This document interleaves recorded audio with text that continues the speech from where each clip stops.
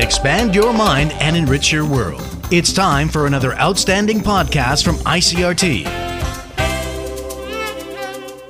I'm Nancy Sun with the Easy News. The TAIEX opened down 105 points this morning from yesterday's close at 15,715 on turnover of 5.1 billion NT.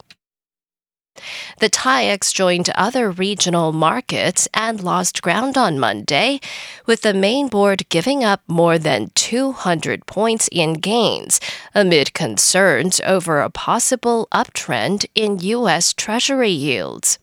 Selling focused on the tech sector, in particular large-cap semiconductor stocks, while old economy and financial stocks remained largely resilient, lending some support to the broader market.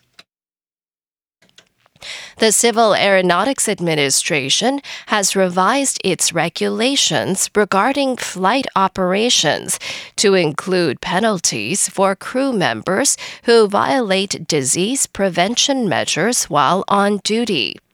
The new rules stipulate that cockpit and cabin crews must comply with the administration's directives that were devised based on Central Epidemic Command Center's epidemic prevention rules and health guidelines. Carriers that violate the new rules will face a fine of up to 3 million NT, while individual flight crew members caught in violation of the rules will face a maximum fine of 300,000 NT. The new regulations both come under the Civil Aviation Act and cover the violating of disease prevention measures by crew members both here in Taiwan and while they are on duty in foreign countries. The Ministry of Labor says the number of furloughed workers declined by 693 to stand at 3,584 in the first week of March.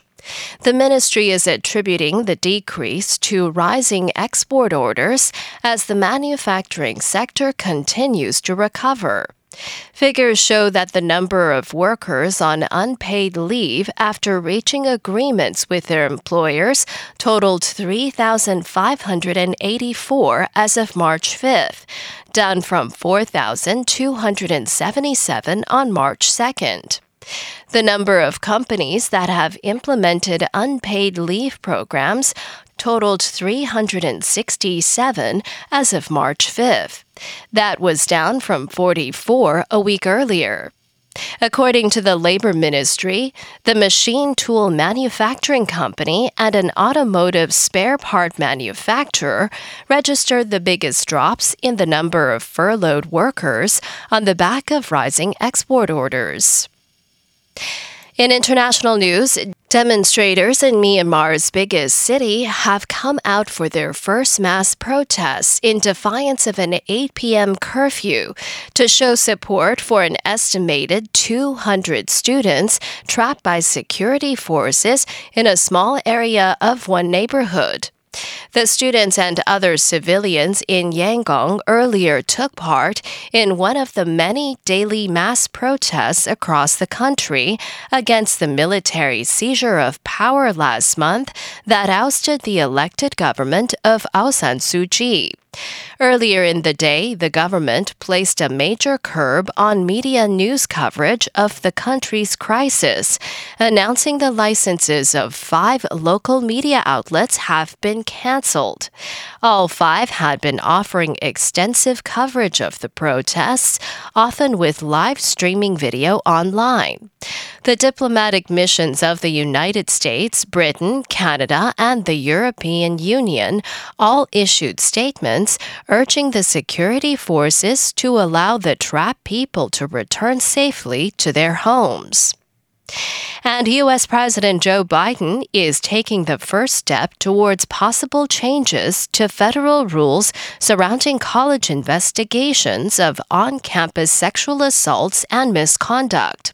AP correspondent Jackie Quinn reports. President Biden ordered a review of federal rules surrounding Title IX, which had been revised under the Trump administration, with Biden directing the Education Department to consider suspending, revising, or rescinding any policies that fail to protect students. Biden had campaigned on gender equity and promised to put an end to rules finalized by former Education Secretary Betsy DeVos. She had made sweeping changes to the way colleges had to respond to sexual harassment or assault allegations, bolstering the rights of the accused and narrowing the scope of what schools were required to address. Jackie Quinn, Washington. And that was the ICRT News. Check in again tomorrow for our simplified version of the news, uploaded every day in the afternoon. Enjoy the rest of your day. I'm Nancy Sun.